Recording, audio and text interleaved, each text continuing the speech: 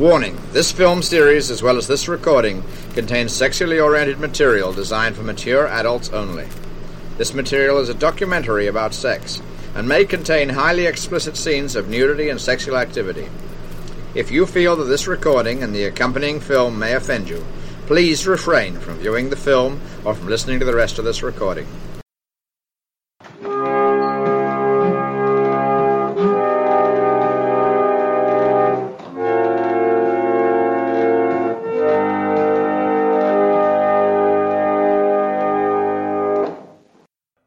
Hello, I am your host, Lawcroft Blog, and today I have with me Mabel Romero and Brian Fry, two professors who have written a piece called The Right to Unmarry, which is both a wedding proposal, marriage proposal, and an argument that the right to unmarry is unduly burdened in essence.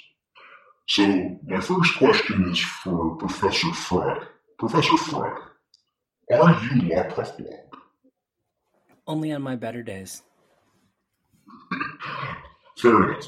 Well, that was plausible deniability that I'm sure will stir things up. So, Professor Romero, give me the basic gist of the argument. What are you seeking from the law? Well, I really do think that what you see when you look at sort of the length of a marriage is something sort of, there's an interesting inequity, we think, when you're getting married versus when you're getting unmarried, especially in the sort of wake of Obergefell, where, there were a lot of the burdens on the right to marry that, were lifted. You don't necessarily usually have to wait to get married. You don't necessarily need to go through that much in the way of, court approval or the like. When I first got married, the entire process was going to a county clerk's and getting a certificate and, them saying, okay, you can get married tomorrow. And that was about it. You just needed two consenting adults and, have at it. When it comes to actually getting unmarried, though, there's so many more burdens that, it just seems very, very unequal in that sense. There's a burden in that you have to go and file with a court to be able to unwind your marriage. So first off, you have to submit to the jurisdiction of some court somewhere to be able to do this. Secondly, you get to put yourself sort of in the hands of a judge who gets to supervise how you go about unwinding your marriage. And there's also, sort of the time periods that you see often mandated in different states. Some states will require a 30-day waiting period, some 60. I believe Rhode Island is, depending on how you go about approaching it, can be up to 6 months. So you see this encouragement of people go ahead, get married, go and you wild and crazy kids, go get married, essentially, be happy. But when it comes to when you realize that you've made a mistake, trying to unwind that is not nearly as encouraged, not nearly respected. And there are oftentimes lots of burdens such that I believe, and I think I can speak for the both of us, that it tramples on individual autonomy and the rights that are given, not given, but recognized under Obergefell. Yeah, I totally agree. And to add to what Mabel just said, I think part of what really got us thinking about this issue was the way that the Supreme Court talked about the constitutional meaning of marriage in Obergefell, and specifically how it reflected on the way in which the right to marry reflected really fundamental aspects of individual autonomy and respect, mutual respect for people's decisions about how to define their relationships to each other. And of course, in Obergefell, the court was speaking to the refusal of certain states to recognize the legitimacy of same-sex marital relationships as being disrespectful to the legitimacy of the autonomous decisions of the people who wanted to engage in those relationships to be in the relationships with each other, which, I think the both of us couldn't agree with more. But we noticed a certain kind of discontinuity or perhaps lack of parallelism, as it were, in the sense that, if it's unconstitutional for the state to prevent you from declaring and legitimizing your love for someone else, it seems like it's equally, or it ought to be equally, unconstitutional for the state to require you to remain in that kind of relationship when that love has disappeared, when it no longer exists, in the sense that, if it's an infringement on your autonomy and the respect for your autonomy to say you can't enter into a relationship, surely it's also an infringement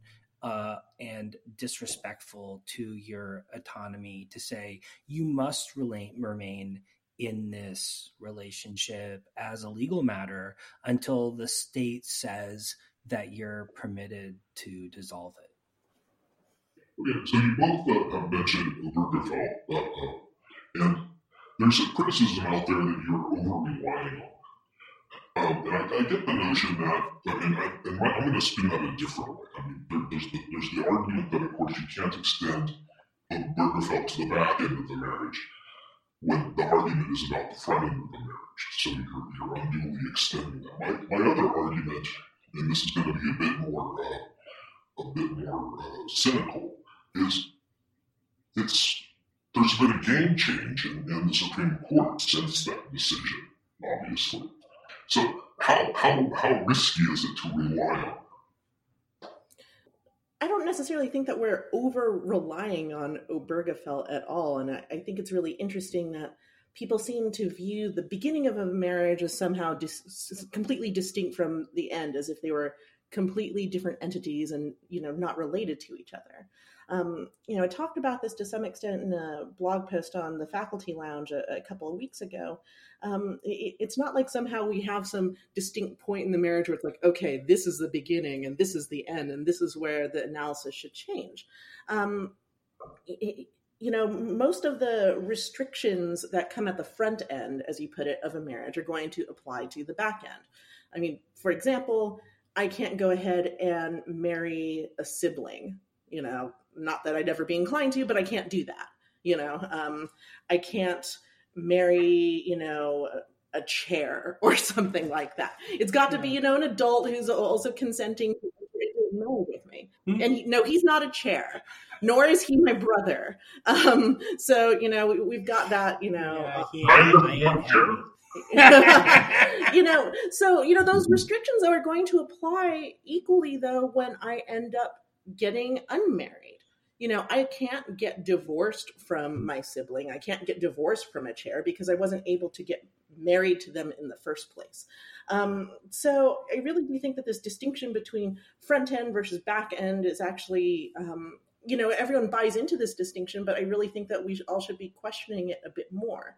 And we're always confronted with this question when it comes to this paper that, look, the supposed back end of a marriage is very different because oftentimes there are all kinds of obligations that you've taken up together during the course of a marriage. For example, marital debt, other sorts of property that's been purchased, together during the marriage. Perhaps there have been children that have, been issue of the marriage. But or maybe there are problems like health insurance that really rely on this status of being married or not being married. But these are all, regulatory issues that can be handled apart from whether a person is married or not.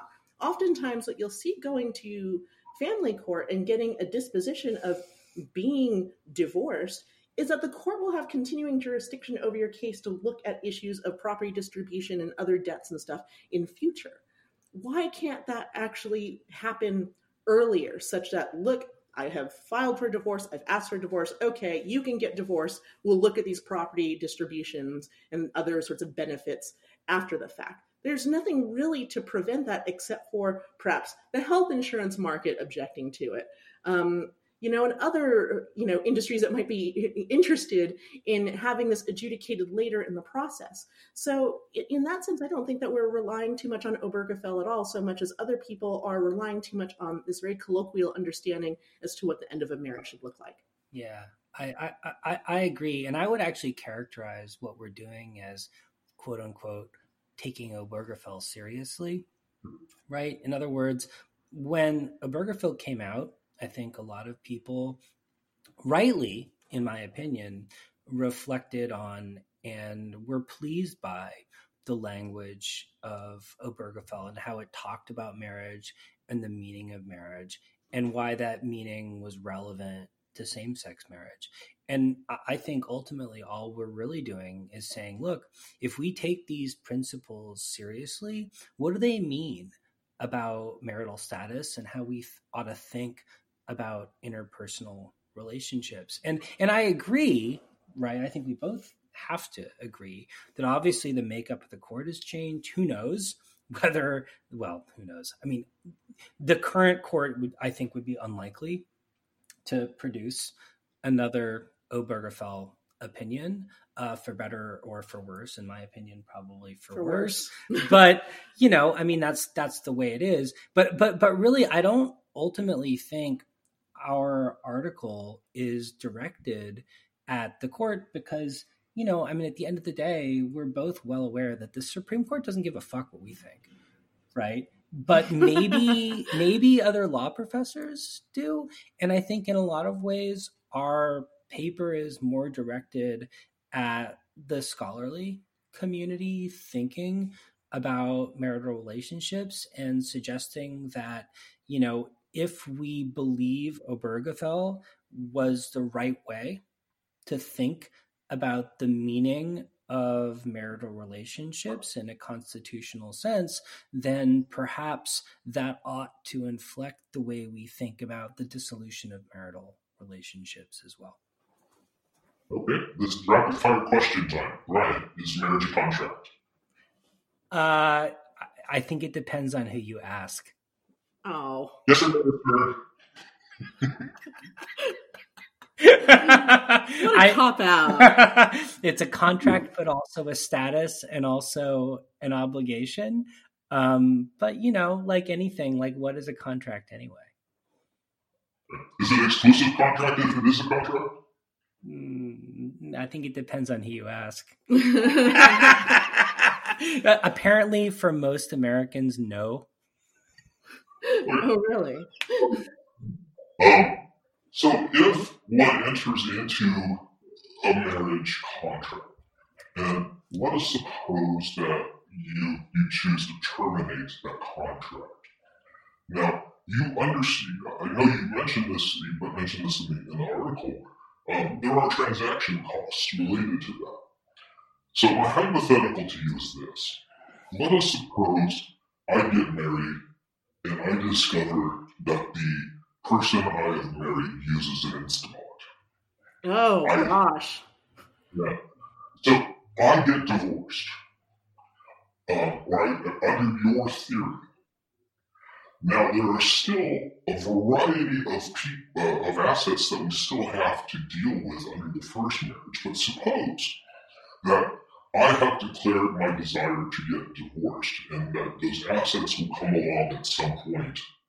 But then I decide I've discovered someone who really likes 2 spaces after a period and I propose. Aww. So I'm in another marriage, but my assets from the previous marriage have yet to be resolved. Is that a problem under your theory? No, definitely not. I mean, I don't think it'd be very difficult to, provide an accounting to each other as to what the marital property was and still try to figure out a disposition of that fairly and equitably after getting divorced and even after getting remarried. Yeah. I mean, if anything, I think most marriages are much simpler than the relationships between various business entities. I mean, as an attorney in practice, I, among other things, help represent a bunch hedge funds and so on. I did all kinds of crazy stuff when I was in practice. And honestly, the nested and incestuous relationships between the various LLCs involved in hedge funds would put would kink shame any marriage I could possibly imagine. Oh gosh. So the other question is, now suppose I want a prenup, and suppose the person I'm seeking to marry the second time wants a prenup. It's not possible to actually understand the nature of what sorts of assets I would want to contend with under the second marriage until the first marriage is resolved. Is that correct? I mean, I'm not so sure. I mean, and to the extent it presents problems, I don't think they're really unique problems. No, I don't think so either. Yeah. I mean, if I may, I really think a big part of this is that, unsurprisingly, and I think, this really ought to be an uncontroversial observation, family law is heavily inflected by the history of gender relationships and gender inequity. And so, a lot of the law is situated in a context of thinking about what are the practical consequences of these decisions going to be. And I think our intervention is really intended not to say there should be no consequences or that we shouldn't think about gender inequity, but rather to say that autonomy and respect are possible irrespective of how we think about how the law should intersect with social relationships and how the law should think about how to mitigate those kinds of gender inequities that we rightly are concerned about. Yeah, we've had a few people accuse us of trying to say that people should be able to ditch their obligations altogether. And that's, like Brian was just saying, certainly not true. And in your hypothetical with regard to the prenup, then, certainly you could just write it such that, look, we're only going to be dealing with assets that are, acquired by both parties to the second marriage from the time that they get married forward. That wouldn't be too hard to reconcile, without, figuring out what a good distribution of assets would be from the first marriage. We're not saying, hey, you get to ditch a marriage whenever you want, and because of that, you get to ditch all your obligations. Like, perhaps your former spouse needs some help, like something that looks like alimony. Maybe they need help with health insurance. Maybe you should be paying child support. We're not saying that should somehow all go down the drain, so much as that all those obligations should not be so dependent on whether you happen to be married or not at the moment. And in that sense, again, I think we really are taking this question of what marriage means and the individual autonomy that goes into choosing someone that you love and marrying them, as described in Obergefell, a lot more seriously than a lot of other people, in not completely tying it down only to debts and obligations and what property you own. Yeah. And I think really fundamentally, and maybe we don't say this explicitly in the paper, but I hope it's implicit in the project itself, right? I mean, I think a big part of the problem is that we're engaging with this question of whether or not it's legitimate for the government to express moral social values through the law and, in a sense, to judge people's personal relationships in the form of legislation. And I think part of what Obergefell was really about, and part of the reason it was rightly perceived as being so radical, was that it says it's not the government's place to judge the legitimacy of how people define the meaning of their lives and the meaning of their lives in relationship to other people. And what we're doing is saying we should really take that seriously and say, look, it's not the role of the government to judge people's decisions and to judge what matters to people and to judge the meaning of people's lives. Okay. So you've actually opened up a couple of questions, and I assume that the dog barking in the background was the person who actually wrote the paper, because I understand you plagiarized this whole thing, right? Yeah, I plagiarize everything, as you know. So, as you know, plagiarism is the highest form of literary and academic love, right? Because copyright infringers only want your profits, but plagiarizers want your work to be their own. I think Brian said that, or maybe it was I'm just kidding. So back to your argument. So it seems to me it rests on the notion that your former spouse is consenting to the divorce. Is that right? Consent is a fundamental. I don't think necessarily at all. To get married in the first place, you've got to have two consenting adults, and I think to remain married, you should have two consenting adults. So I really do think that you should be able to exit a marriage whenever you feel like, unilaterally, and if you still have issues with property distribution, that could be handled, after the fact. But you should be able to at least take on that change of status and say, look, we are no longer married any longer. I can move on with my life. I can, perhaps go and, potentially get remarried even, but that does not somehow erase this obligation, these sorts of conflicts that we might have when it comes to property distribution or child support or anything like that. Those determinations should be made entirely separate, apart from the status of, are you married or not? And I think that's the part that, a lot of people miss out on when they're reading this. And I think something that we're going to have to work on in our draft, and that, weird as this might sound, it's like the ultimate in sort of romantic sort of family law theories. We actually think that the status is saying, yes, we are married, even apart from what property you bring into it or accumulate or the children that you have or something, but just that commitment that you make to each other, that sort of public expression of love in and of itself means something on its own. Yeah. And I think it's kind of ironic that the conservative position on most business contracts is one of efficient breach. And essentially what we're doing is proposing an efficient breach theory of marriage. Oh. Well, efficient breach requires, wealth maximizing, right? So there has to be, but if you're creating some external transaction cost, then the efficient breach should be deterred. I mean, that's not breach. I would suggest that efficient breach only requires happiness maximizing. And I think if I can speak for Maybell as well, I think our proposal is essentially that it's always happiness maximizing to terminate a marriage if one of the parties to the marriage doesn't want to be in it anymore. So this actually brings me to another question, because you're actually talking about the ethical judgments of the state upon the marriage unit. So I have another hypothetical for you.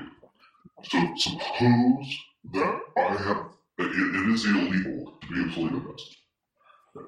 But suppose that my religion is trying to get, try not to violate the law, but at the same time, I'm trying to get as close to that as possible. So is it possible, one of the ramifications intellectually of your argument is that I could actually engage in a series of rolling contracts for marriage?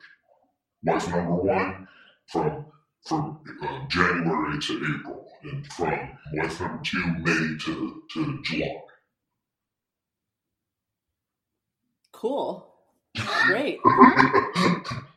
Yeah, sure you could. Yeah. Who am I to deter someone from doing that? And I guess my feeling would be that as a general matter, we already don't think it's legitimate for the state to regulate people's intimate relationships with others, even though, of course, socially we judge people for those kinds of relationships all the time, for better or for worse. And marriage is just about the state's imprimatur on those relationships. And from a functional perspective, I think we ought to really think about, to what extent should the state feel comfortable defining how people are allowed to live, how people are allowed to understand their relationship to their own autonomy and place in the world, and their relationship to other people. And why not be a little more open-minded about it? Like, why not let people figure that out for themselves rather than tell them what they have to do, whether they like it or not? I mean, different strokes for different folks. I mean, to some extent, I'll let you all in on a little bit of a secret in that I really don't believe that the government should be in the business of regulating marriage at all, except for perhaps, sort of extreme situations when you're talking about, non-consenting, minors or something like that. Of course, I have a problem with that. But if you're talking about consenting adults, I couldn't care less. And I don't think the government should care less. But this paper does acknowledge that, look, we are in a sort of, situation such that the government does regulate it. And, how can we perhaps offer some, suggestions and maybe practical solutions as to how to make those regulations less burdensome? Yeah. And if I can add to what Maybell just said, I think one of the, and I think under-recognized, but perhaps most subversive things that we tried to do in the paper was recognize that really what the court was doing in Obergefell was saying that the right to marry is a right that belongs to individuals, to compel the state to recognize the legitimacy of their relationship to each other, right? And at the end of the day, I really think that right, the right that people have to tell the state, I'm okay, and you have to admit that I'm okay. Yeah, you state recognize this. You state recognize me and my partner as having a relationship with each other that we've chosen that's worthy of respect. I think that's a really profoundly kind of transgressive of many social norms kind of move, and one that I really like, and one that I think is really worth highlighting and recognizing.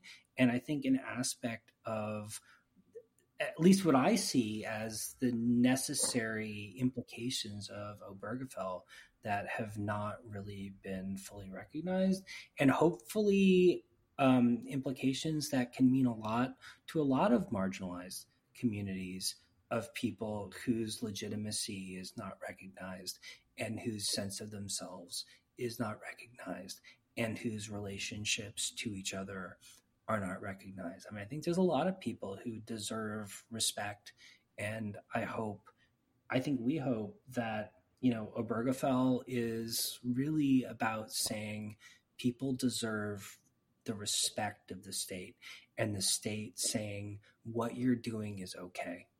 We're almost out of time, but I want to ask you a couple of minor questions.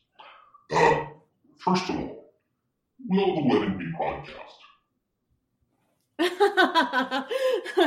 What do you think? Of course. We'll have to. Absolutely, right? And podcast and more. Oh, my. Okay. With live video. And more. Yeah. We, Law Prof Blog, we have ideas. We do. Well, I'm very happy for you both, and I wish you both all the best. And it was a very interesting read. Your paper was very interesting, and of course got me to thinking. And I wanted to disclose for the audience that I was asked to hit them hard with questions. So they have no advanced knowledge of what I was going to ask it. But by argue, neither did I. Well, thank you for clearing that up for everyone. Hit us harder, buddy. Oh my. Okay, we're dropping that.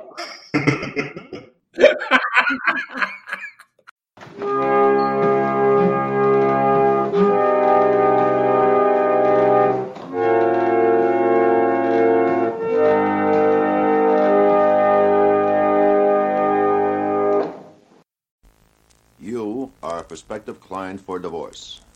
But before you consult your own lawyer, listen carefully to the simulated interview between Walter E. Hurst, Hollywood attorney, and his client. It will teach you the basic facts and will help you prepare for what you need to know when interviewed. This record is divided by bands into a checklist of questions and answers. Band 1 is about statistics, names, addresses, and general information concerning all parties involved, husband, wife, and children. Band 2 takes in background and reasons for divorce. Band 3 involves custody of children. Band 4 discusses property.